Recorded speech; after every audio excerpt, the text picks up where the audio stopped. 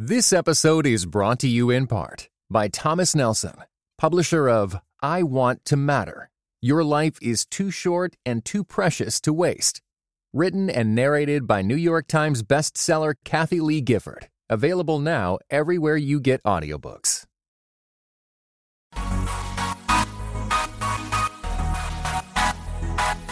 Dynamic voices for a diverse church. This is Pass the Mic. Greetings and God bless. Welcome to another episode of Pass the Mic. Dynamic voices for a diverse church powered by The Witness, a Black Christian collective. I'm your host, Tyler Burns. You can follow me on Twitter at Burns23. Follow at your own risk. And joining me, as always, is the president of The Witness, the man, the myth, the legend, the best-selling author, Mr. Blue Check Verified himself, Jemar Tisby. What's going on, bro? You know, same old, same old. We back on the mic, and we have incredible guests this time. I am so excited for people to listen to this. Listen, it's been crazy because this past week has been so eventful. And so if you guys are not familiar with what we are talking about, something went down at the Sparrow Conference in Dallas. And it was interesting because some friends of the show, Kevin Garcia and his wife, Miriam, I saw that they were getting ready to pick up Ekemini and they were getting ready to take her out to eat in Dallas, in D-Town, on these Instagram streets. And so I was really jealous. I was like, man, how y'all just gonna go out and just hang out on the town in Dallas? You're gonna introduce her to all this good food. She gonna want to move there. Nah, not really, but still, she gonna wanna, she's just gonna have a good time.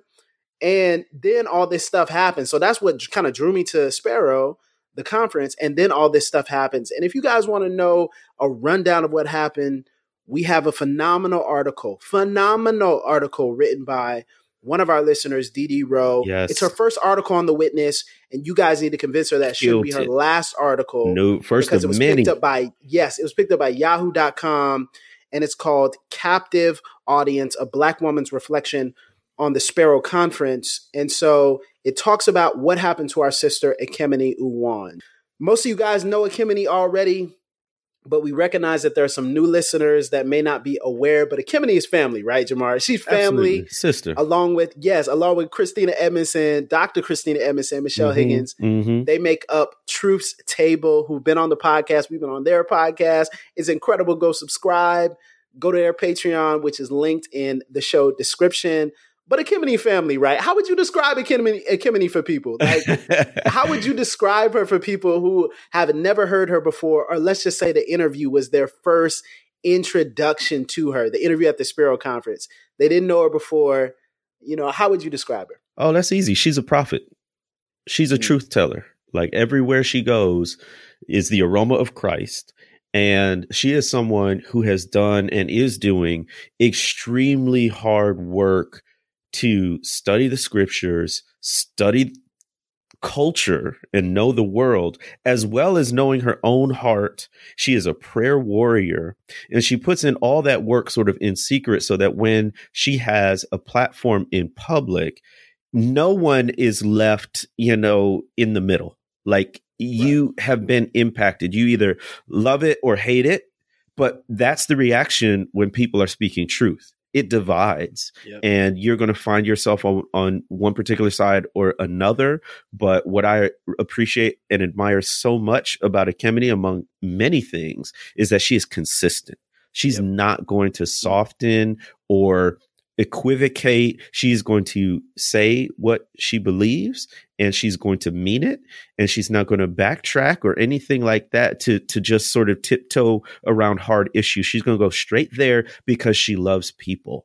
And she's not going to let people stay in the darkness of a lie or in the sin of idolatry if she can help it. And so that's what I appreciate about her so much. That's right. So for those who do not know her background, Ekemini Uwan is a public theologian. She received her MDiv from Westminster Theological Seminary in Philadelphia. Again, she co-hosts Truth's Table, the podcast, alongside Michelle Higgins and Dr. Christina Edmondson, some of our friends as well. She won the 2015 Green Prize in Apologetics Award. And in 2018, she was listed in Christianity Today among Truth's Table and some of the other people that we know and are friends with as one of the 10 new or lesser known female theologians worth knowing. Her writings have been published in the Huffington Post, Black Voices, Christianity Today, and of course, right here at The Witness, BCC. Of course. So y'all know where to find her. And also her insights have been quoted on CNN, New York Times, Washington Post, The New Yorker, The Atlantic, so many other publications. And we want you to also go to her blog, systematictheology.com. It's linked in the description of these show notes. And read her recap of everything. Read how she ties everything together in a blog that is adapted. That's where the title of this podcast is adapted from. It says, the blood of Jesus is the bridge, not my back. Let me say it again. The blood of Jesus is the bridge. Dramatic pause, stares at the camera, not my back. Listen. That's a whole podcast right there. I mean, that's just a whole chew word. Chew on that That's sentence. why we had to make it the title of this podcast. So I just want to let you guys know the energy that we're coming with. And Ekemini gives a phenomenal interview. And there's so many nuggets, so pay attention. And we hope you enjoy this conversation right here on Pass the Mic with our friend, our sister, Ekemini Uwan. Take a listen. Well, Ekemini, it is always an honor to have you on Pass the Mic, but it is especially an honor after a difficult, draining, stressful, eventful week. So thank you so much for being here in this space. Thank you all for having me today or this evening. I'm really honored to be here among friends, and so I'm excited to discuss all the things that you want to discuss. Let's get into it. Yeah, excited. Okay. Well, I mean, my first question, it's sort of two-parter. One is just how you're feeling kind of in the immediate aftermath of this controversy. And then secondly, from what I saw, there was a lot of support for you. And I'm wondering if you expected such an outpouring of like love and care from people. So how are you feeling? And in terms of the support you got, was that something unexpected, or how did you react to that? Yeah, well, I'll take the second one first. I was shocked by the outpouring of love and support. In this work, I'm oftentimes have to fend for myself, right? But I did not expect for people to encamp around me and really share the burden, right? And take up, this I guess you could say fight as if it is their own. You're talking about complete strangers reaching out to me on DM. DMs flooded with over 100 messages. And I've never experienced this before. It was and people are like, I am emailing, I am tweeting, I am DMing, I'm like, my goodness, from all walks of life. Sisters in my DMs, what can I do for you, sis? How can I stand by you? How can I, be an accomplice? What can I do? And it just it has been a groundswell and something that I, had not expected. I just, I when I do this work as one who's an anti-racist public theologian, I recognize that, I say hard things, but when I speak, I, by God's grace, am trying to speak with the authority that is laid down in the text of the scripture. So oftentimes I anchor a lot of my things, like when I'm lecturing, right? An interview is going to be a little bit more stream of consciousness, if you will. But when I'm lecturing or preaching or anything like that, I am letting the text, by God's grace, govern what I'm saying. And so if you notice, I oftentimes don't ever defend what I say. If people push back, you will notice I do not go back and say, you know what, let me clarify. I don't go back and forth with people. And that because I said what I said, and it's because what I've written or what I've come up with has already been ran through. I've already put it under the eyes of several people. Because I believe in accountability. And so it's already been vetted, if you will, by other people. I've prayed over it. Obviously, I'm also running it through the sieve of God's word. And so there are things that I just know, okay, this is a hard truth. It's tight, but it's right. And so I don't often defend myself. I really entrust myself to the Lord to defend me. And so in this case, where it was just such a blatant injustice on so many levels, I was like, wow, it was just so apparent and blatant, I think, to other people that people really came in and I really watched the Lord fight my battle for me through other people. And that was remarkable to watch and to see. Cause you go, well, Lord, are you going to fight this battle? Because sometimes you're like, oh goodness, like this was really like, intense and really extreme, and you're just like, oh God, how can you write this? Even though I know that I actually did not do anything wrong in this situation. I actually was doing what I was actually asked to do. I said what God gave me to say. And I knew it would be a heavy word because God always gives me a heavy word, to say most of the time. I usually don't get to talk about, unicorns and cotton candy. Right. I don't know. That's not what God's giving me.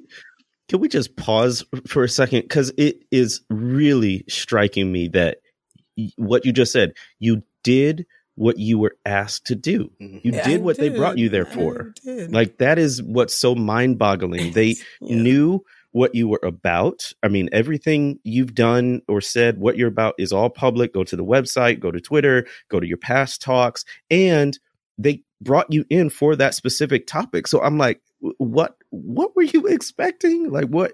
It just, that part to me is what's so confusing. It's not like you went off topic or off script or anything. Yeah. You did exactly what you came there to do, what you were asked to do. So it's just another one of those things that makes you just, shake your fist in the air. Yeah. There's a real spiritual element in play here too. It's spiritual warfare as well. When you start idol shaking, it's spiritual warfare. You're entering into spiritual territory. Our idols want to swallow us whole. Our sin does not want part of us. It wants all of us. And it wants to kill us fast and swiftly. Sometimes slowly. It'll be a slow burn, but eventually it will kill us if the light of truth is not shined on our sin, right? And so, but before I go in any deeper, I do want to say some thank yous. I do, on the note of people supporting me, because I did not get to say this last night on my IG live, which will disappear, by the time this comes out, because I don't know why. You can't keep your IG lives on your page, I guess. It's crazy, right? I don't think, can you? I don't know. Maybe I need to. Maybe, I don't know. I got to ask somebody that's much more advanced in those things. But I got to give a shout out to my two Truth Table sisters, Dr. Christina Edmondson and Michelle Higgins, who held me down. I did not get to mention them on the IG live last night, but they were strong support. Of course, thank you to the sisters that rallied for me there in Dallas across a multiracial, coalition here, which was like, okay, this is really a God thing right here. That really rallied for me. Latasha Morrison, who was doing a lot of work in the back, standing in the gap, doing mediation. Dee Dee Rowe, who wrote the article, Captive Audience, her experience at the Sparrow Conference. And of course, to Jane Kim and Carmen Kakavali, who transcribe the interview so that people could at least see it even when the video was pulled down initially. So I do want to say thank you to them. So I would say the outpouring of love was pretty astounding to me, and it was such a blessing to know. I guess I did not know the ways that people were impacted by my ministry. Positively. You do this work in isolation oftentimes, and I have the blessing of Truth Table, my sisters with me at the table. But in my own individual ministry, it's me. It's me and Jesus, of course. But it's me with my thoughts and my Bible open and my systematic theological frameworks and categories. And it's just me thinking through these things and these issues, right? And you don't know, like, does this really matter? Do people care? I don't know.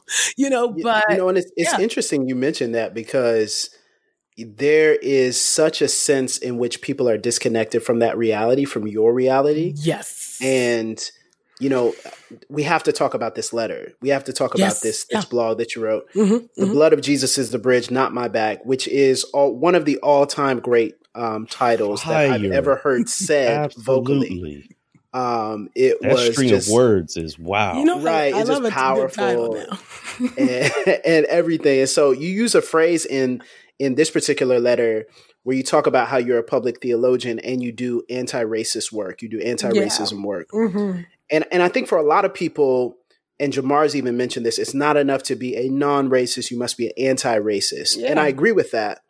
but there's a difference between being an anti-racist aspirationally, which is what most of us are doing. We are aspiring to be anti-racist, and being an anti-racist, which is how you're referring to it, is vocationally. Like, this is your work. You do work here. And I think that distinction is a serious one.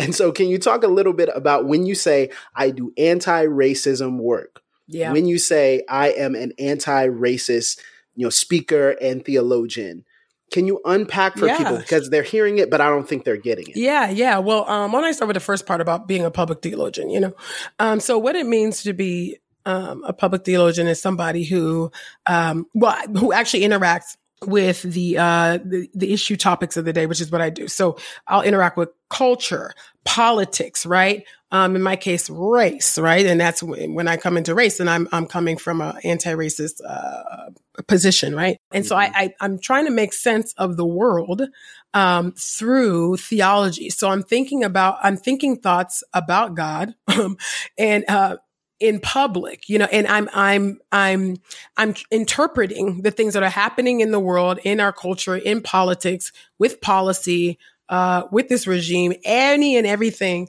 that is happening. I'm saying, what does God have to say about this? What theological categories or frameworks are rising to the surface with any given topic or issue?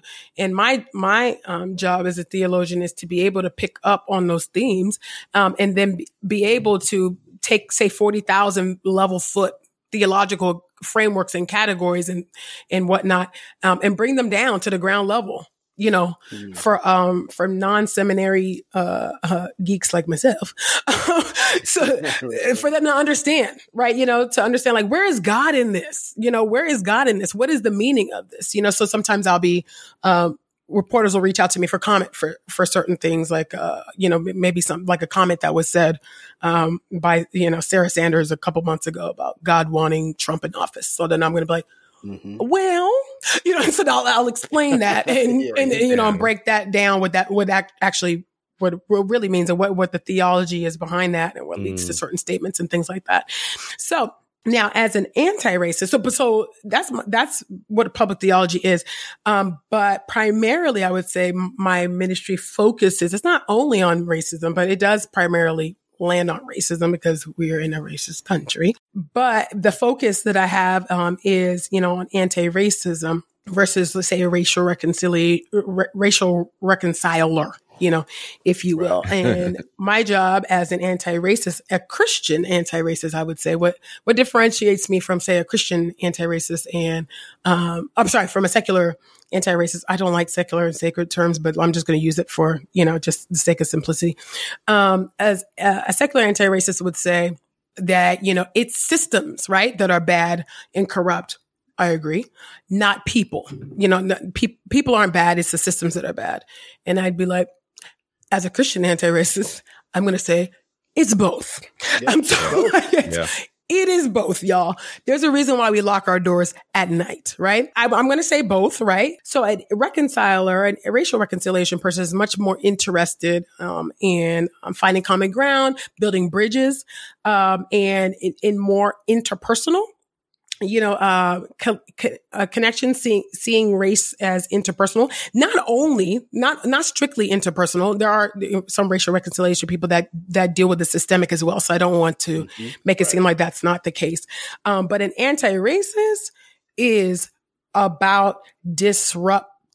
Okay. It's about actually breaking down these systems, destroy in order to rebuild. But me as a Christian anti-racist, my aim is not to come in with a bulldozer or a sledgehammer. That's not, but truth is a hammer. Okay. And so I don't need to add, any more, funk onto that. I just need to come in and speak the truth, because the truth divides. The truth shines the light on darkness. The truth disrupts systems, which in Jesus Christ is the truth, right? Truth is actually a person, right? But when I'm coming in and I'm speaking the truth about racism, what I'm trying to do is reveal the wickedness of the systems that are in play, right? But I'm also coming for ideologies, racist ideologies that people have imbibed and are acting out. Right. Yes. In individualistic ways and in systemic ways, but I'm much more interested in the systemic than I am individual. But as a Christian anti-racist, I am interested in both, right? Because as Fannie Lou Hamer said, and this is just a paraphrase, ain't no way you're going to see God, right? Right? You can't say if you hate anybody, you're not going to see God's face. Okay. So that does matter to me, right? Because I want to know, that I'm going to see you in glory because I know I'm going to be there. So I'm blood-bought. So, I think that's true. Mm-hmm. Like you say, truth is a hammer. The Bible said truth is a sword. And right. I think you're absolutely right. You have a certain audience in mind when you speak, I think. Yes. So I don't know what the racial demographics of this conference were. I can guess, but you mentioned a moment ago folks who supported you like Didi Rowe, Latasha Morrison, Truth's Table, and even your podcast is centered on Black women. And I think when you go into these spaces, correct me if I'm wrong, but you talk, but you intend to enter this space and you are still coming there with the purpose of affirming Black people, Black women specifically, and not so much to sort of, I don't know, a different way to say this, but sort of coddle white people. I mean, so talk about that. Talk about how, your mindset going in, who you have in mind, knowing full well that the majority of your audience may not be that demographic group and what that's like. Yeah, that's good. So when I go, I think it's important to understand that my ministry there's a twofold, two-pronged, if you will. It's one of resistance toward white supremacy. Right? Whiteness, you can use them interchangeably if you like. And at the affirmation of Black people and then non-Black people of color, right? And so in any given space, this happened to be a women's conference, so obviously it's Black women.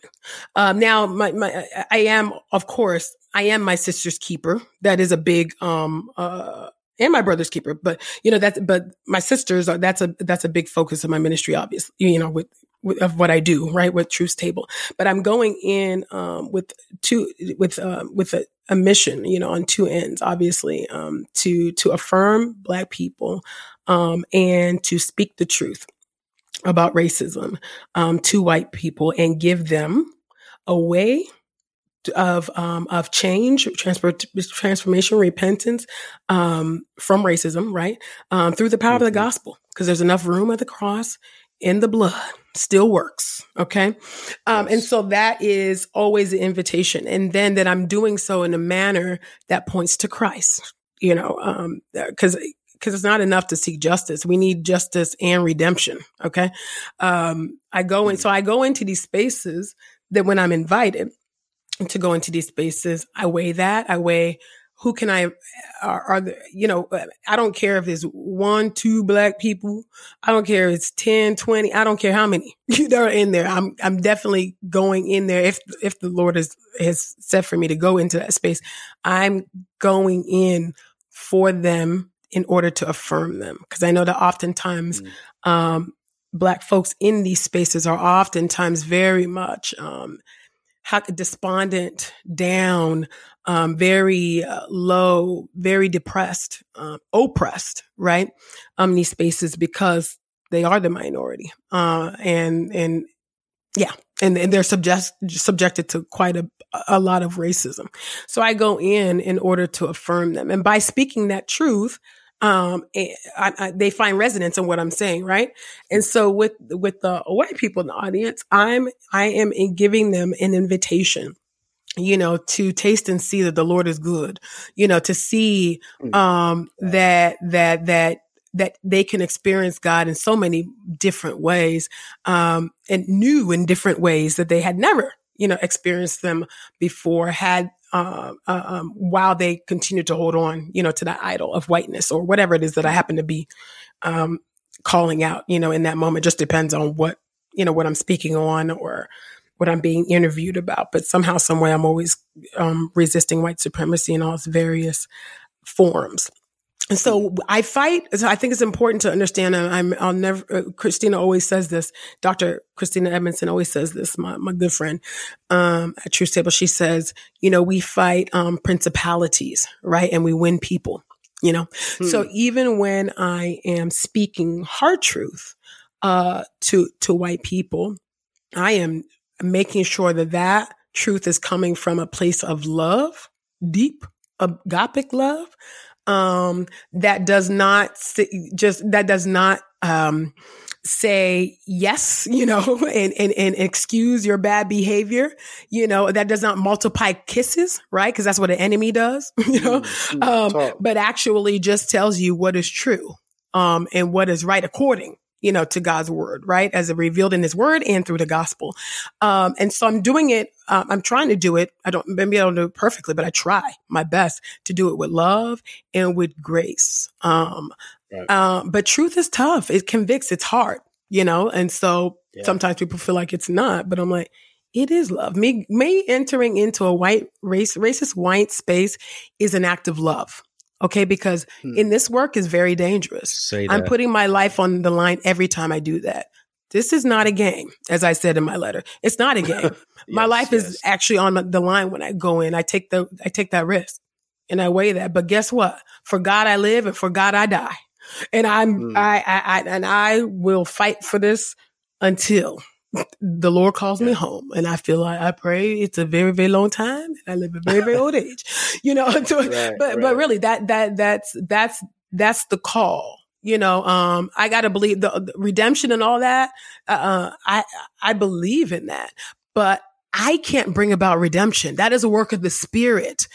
Jesus Christ is the Redeemer, not a Kamini Uwan. Okay. My job, I'm very clear on my job. My job is to go in, speak the truth in love, offer the gospel, a way forward, right? You don't want to just give truth and not give people, a way forward, right? Got to give them something. And then the Holy Spirit does the rest.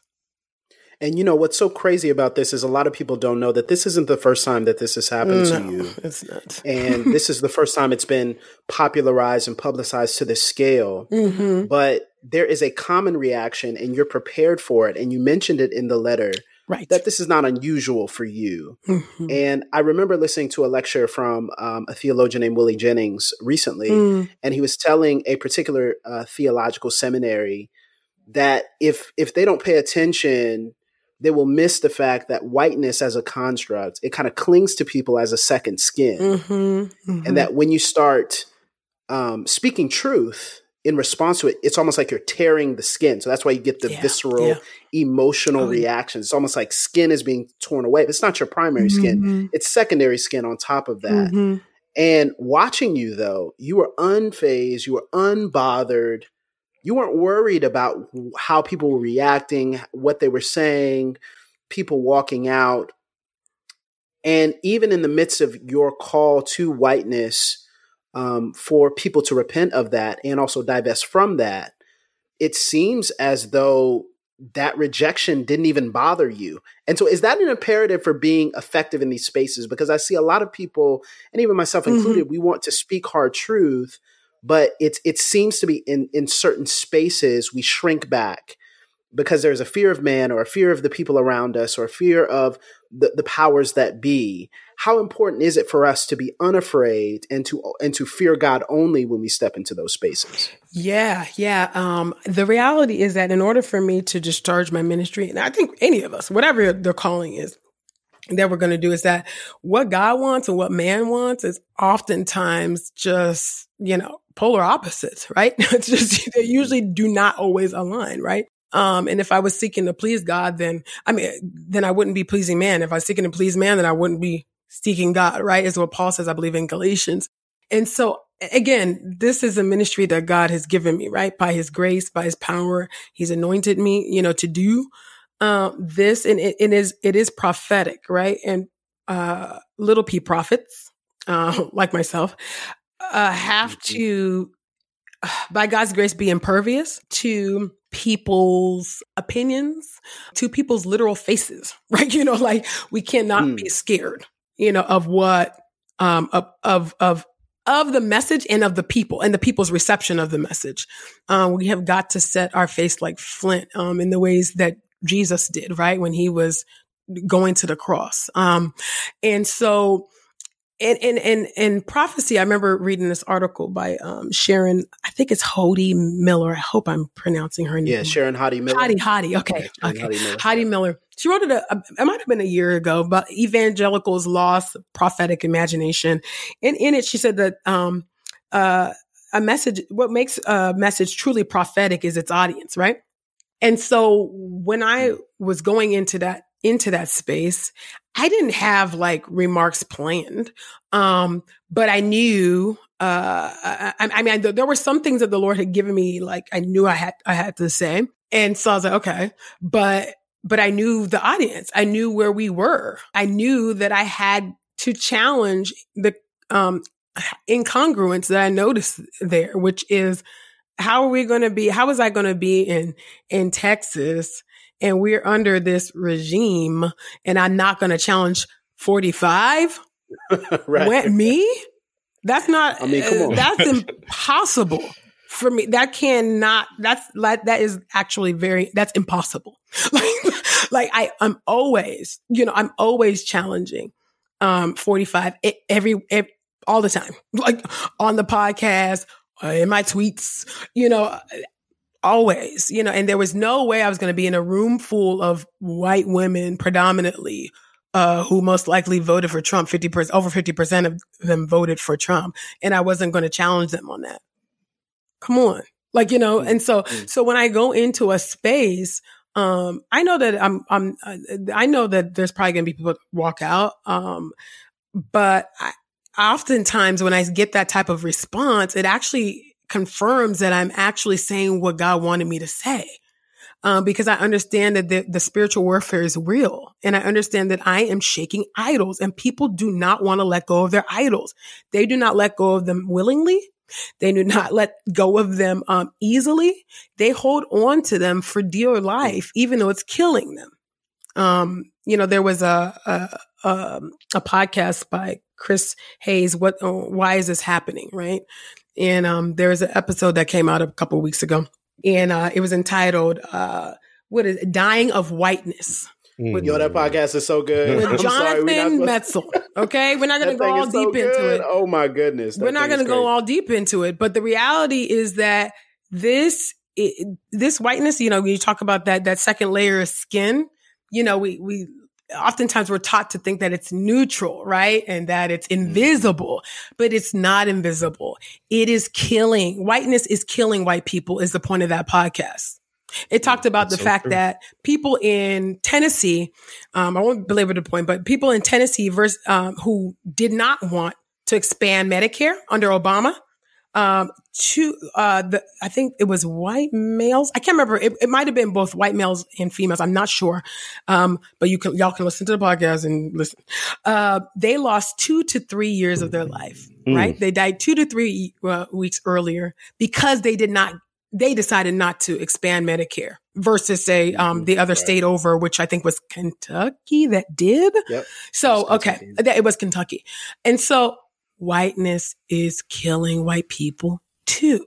This is why I say we have to divest. White people need to divest from whiteness, and so do people of color, because it is an idol and it is killing us all.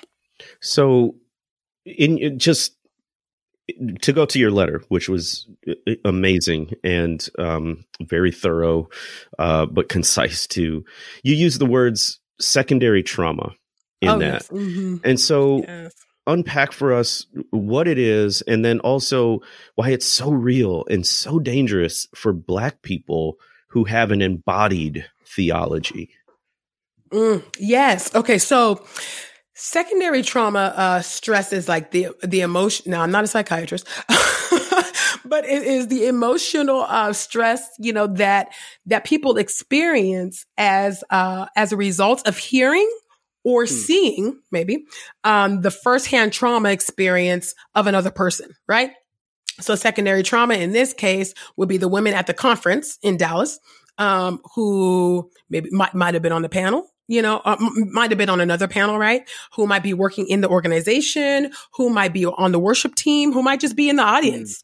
And they might have, well, a lot of these women had told me they were excited for me to come, right? The reason why they came was because, I was there. So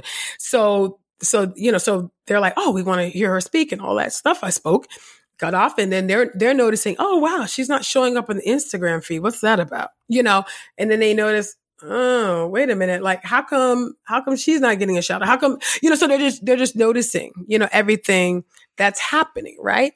And so they see the ways that I'm erased. They see the ways, that I'm mistreated. And they see the ways that I have been used. And that triggers, right, their own experiences too, of being erased, being silenced, which is a core thing. Women were Black, especially Black women, were often erased, marginalized, which is part of the reason why Truth Table even exists, right? That's why we say it's a table built by Black women for Black women. And we are adamant about that, about keeping it, that way. And so they experience trauma. They experience it at a visceral level. And so, even though I'm the one who was, who had the firsthand experience, of trauma.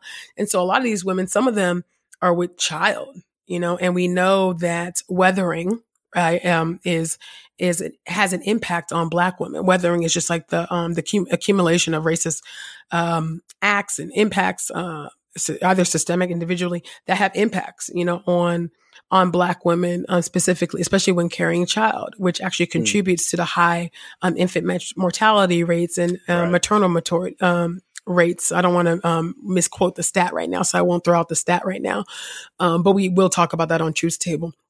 But so now I'm also trying to manage their secondary trauma. So I'm telling them, like, literally, log off. Log off. Right. God will take care of it. Like, this ain't my first rodeo. Yeah. And so I'm like, log off, take care of you. And I'm telling them, I'm like, sis, take care. You and that baby, take care. Mm-hmm. Like, just step away, because people are crying on their Instagrams. People are like, they are in tears. They are broken. Like, you would think this happened to them. So that is the reality of that secondary trauma, which is why you see I dedicated that latter portion, to the sisters, who are either in the organization, connected to the organization in some way, because they have to go back and work there. The reality is I'm in the Black church. Okay. I got saved in the Black church. I'm still in the Black church. So I'm not in these spaces 24/7. I'm not. Right. And I don't know that I could do this work if I was not, like, what I'm saying? 24/7, I think it would take its toll on me. So I get the reprieve. I get refreshing. I believe in affinity spaces. All right. Mm-hmm. So I can come back in and do what I'm going to do. But I straddle, I live in both worlds, right? Because of where I was trained for seminary, I'll probably always be in this, in this world. And that's fine. Like, at the end of the day, my gospel, my ministry is fueled by evangelism, which I don't think a lot of people always catch that, but that's what I'm doing.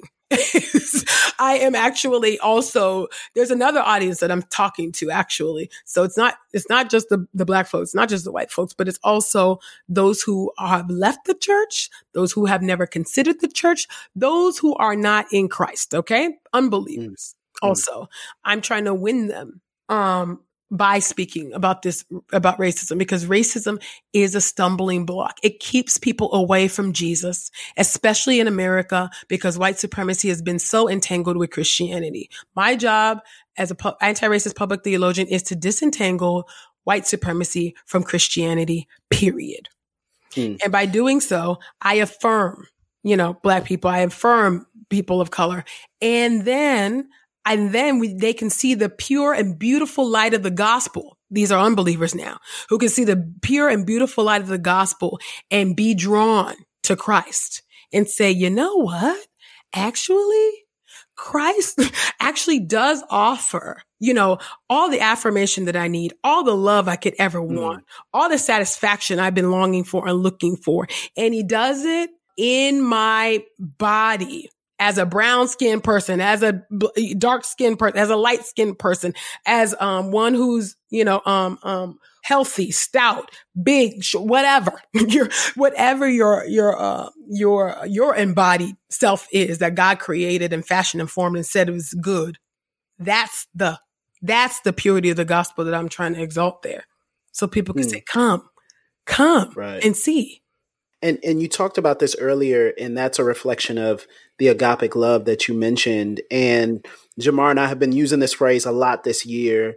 We'll say to one another in passing when we're going into a difficult space. We both had to speak truth in spaces in different scenarios that have felt very strange and very strained. And, you know, we've started saying this thing back and forth to one another that, you know, truth is better than access. You know, so before you step onto that space, remember that it's more important that you speak the truth and never be invited back than to have access and never speak the truth. Yep. But something that we talked about privately offline is this idea of truth and love.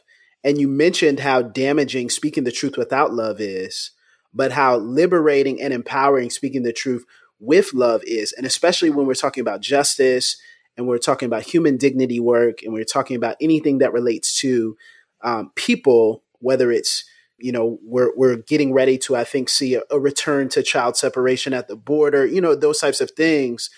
You know, when we say truth with love, speak the truth in love, I don't think we understand how serious that is. And you were communicating to me and illuminating in a lot of ways the seriousness of speaking the truth in love. So how important is that for us? How vital is that? How much does it hinge on God's truth being actually received in the way that he intends? Yeah. Well, if you're not, in order to be truth teller, somebody who's speaking that truth, you have got to be operating out of a deep reservoir of love and joy and fighting off bitterness and divisiveness and anger at any and every point, right? We have a lot of reasons to be mad as Black people in this country. Come on. A lot. Yes. Okay. So you'll never hear me say, don't be mad.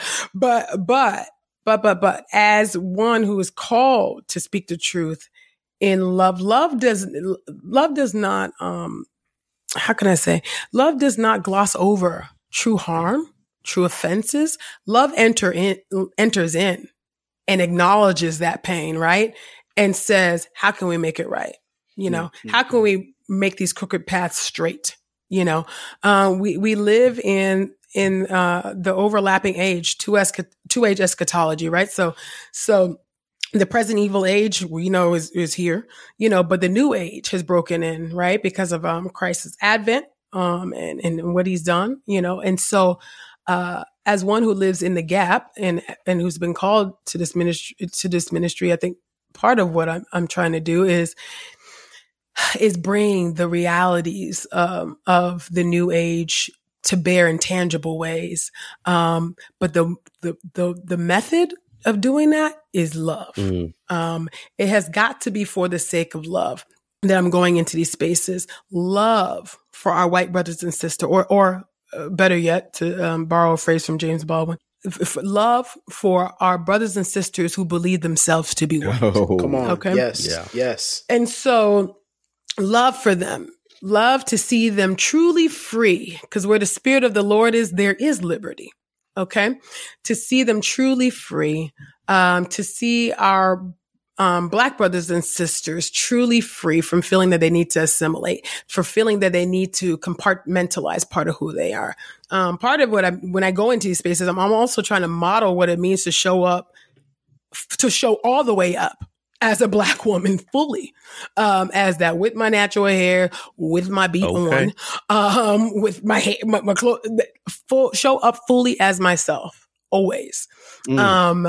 And what does that mean to do that thing? I think those things are also an act of love. But I think love with truth is actually what brings about transformation.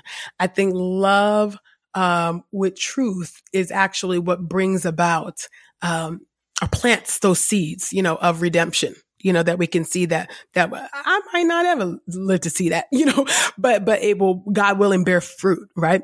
Eventually, right? The Holy Spirit can bring the increase.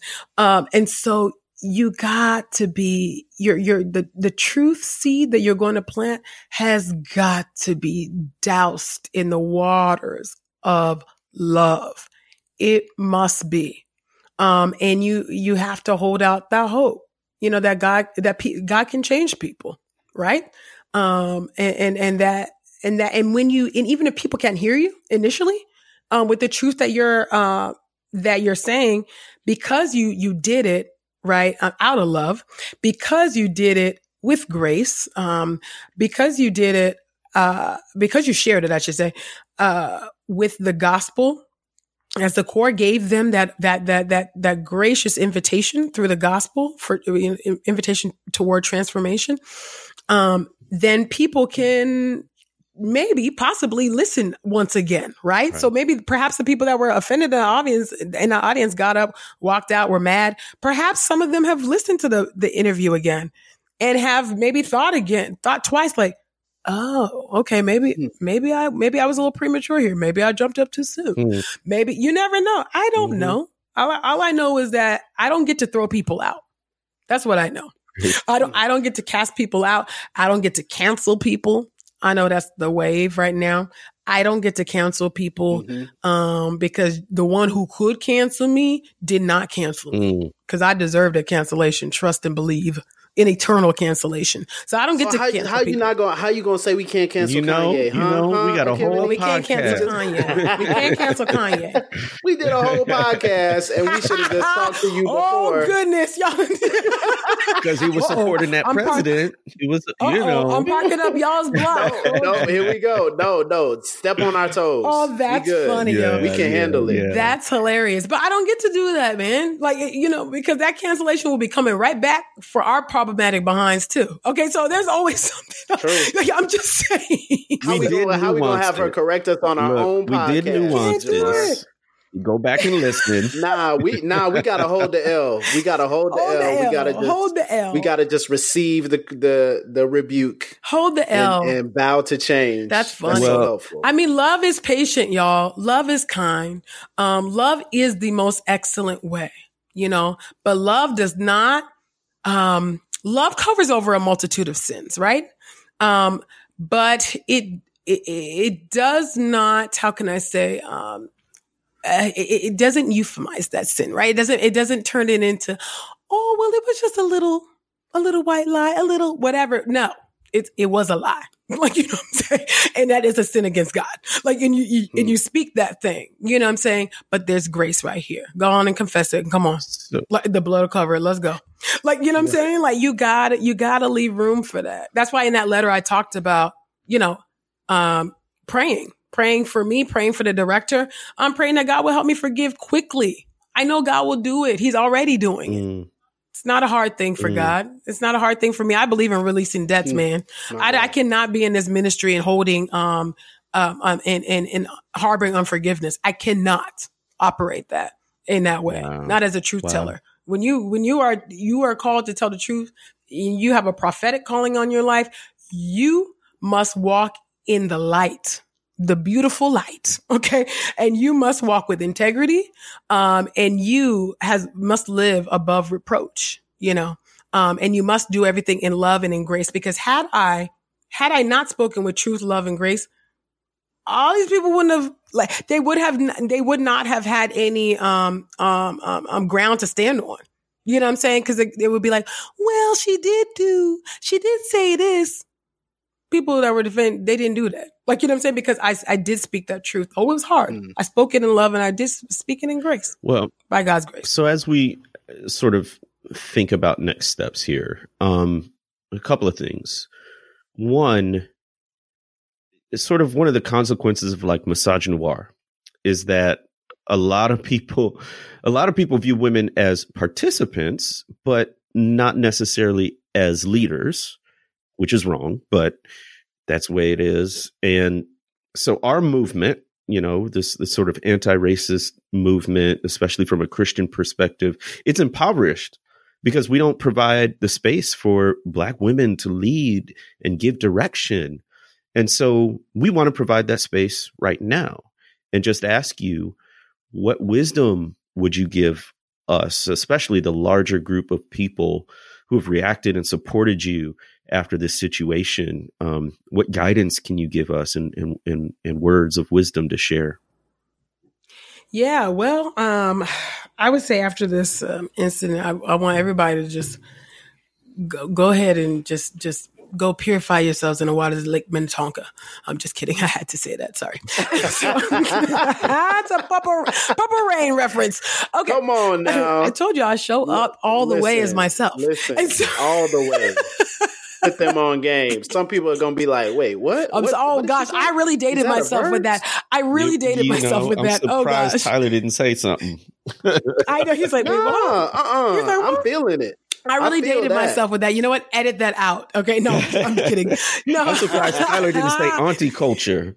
I'm sure don't do me on this podcast. That was I've already been rebuked. That was auntie. You know what? My wisdom right now for people are really hurting behind this. I mean, I have to tell you, I've been shocked by how I was like, man, people are really hurting. You know, I mean, I've been comforting people. I'm like, wow. Woo, woo, woo. Like, did this happen to you?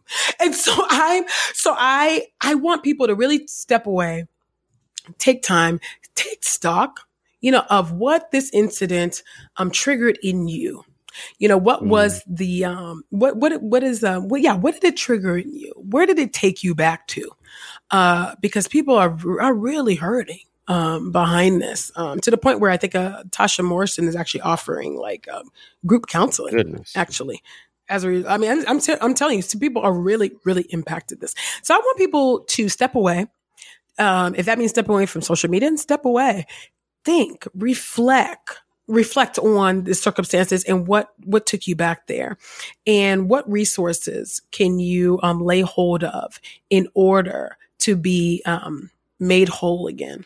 If that's through therapy, if that's through a trusted accountability partner or friend and confidant who you can speak to and talk to about this, if it means that you need to leave the white spaces that you're currently in, I don't know. You know, I really don't know. Everybody has to pray and discern for themselves, right? Does that mean that it's time for you to move on to another place? You know, there's no harm or fault in that. Right. You know, the body of Christ is vast and there are many options and very diverse, you know, and so it doesn't mean that you're leaving Christ because you leave a church, right? You're going to another church. So people have to discern and think about how and why this impacted them so deeply. What's the root of that? And what are some, and either through therapy, through talking with friends, if it means moving either your place of work or your church, switching, right? Those places, by God's grace, I believe that God will give you that wisdom on what it is that you need to do to move forward. And I think people, the wisdom here is that people would actually do the homework of learning more about these. We have historians, we have sociologists for reasons. Okay. I believe in common grace. I believe that all truth is God's truth. All right. So even if the person's not a Christian, they can still hit on truth. Why? Because they're made in the image of God. And so if what I said offended you, in that interview, if you are a person who believes himself to be white, or if you're a person of color and you're offended, because there were some, apparently I heard that there, I think it was Dee Rowe or somebody had said that there were people of color who were also offended. Mm-hmm. Why does my call to divest from whiteness and embrace your God-given ethnicity? Think about that. Why does that upset you? Why are you so beholden to whiteness? What is it about that really upsets you? So think about that, investigate, do some self-examination, and read, read, and let your prayers, let your time with the Lord inform your prayers. Let your conversations with people inform your prayer, but you do your work. Do not pass this ball over to people of color, to do the work for you, to do the labor for you of teaching you what this is. You do the work. You are capable. God's given you a sound mind to think, to reason, do the work. Because I gave those resources at the end of the interview for people to read. So I did give people options. So think about that. And I want people to really take to heart what I said, about the upcoming election. I wasn't playing. Yeah. I'm serious. We have options, 2020 is coming up, and so make a different decision. My goodness, this should not be a tall order. Okay. I'm asking you, I don't want to get y'all in trouble. I'm not going to go on. Go there. We cool. Absolutely. We good. Why are you mad that I'm repeating what this man said? And by the way, I cleaned up what he said, because what he said was so inappropriate that I could not repeat it. Okay. So, why does that upset you? You need to ask yourself, is this an idol? Is this an idol? Hold it up under the light of truth, which is God's word, and let the Holy Spirit speak to you. Let the Holy Spirit speak to you. Well, that's a great way to end. Kimini, we can't thank you enough for taking some time out. We know you're going to be kind of disconnecting from everything and getting a time of refreshing away from social media. So we thank you for coming on before your break. Yes. And we vow to stand with you. We know we have the privilege of knowing you off mic, off the stage, and we know you're the same person off the stage as you are on. And your same convictions carry through. And so we thank you for being an example to all of us. You're an example to people internationally, and you're an example to your friends as well, and the people who know you the best. So thank you so much for being an example to us. And if you ever create a PayPal or somewhere we can pay Black women, let us know. We'll link to your True Stable Patreon in the description as well. So people can I do have a PayPal too, actually. Yes. Okay. So we're going to put that in the description, just to make sure that you are receiving your just due for all this work that you're doing. It is so vital. So we charge you to continue, and we'll continue cheering you on as well. Amen. And let me just say this one thing. I want to make sure that everybody is clear that pray for me, pray for the leadership of that conference.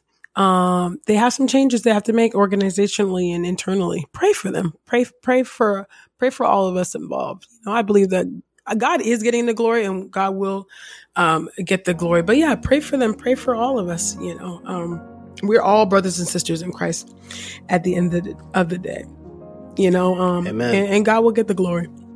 Amen.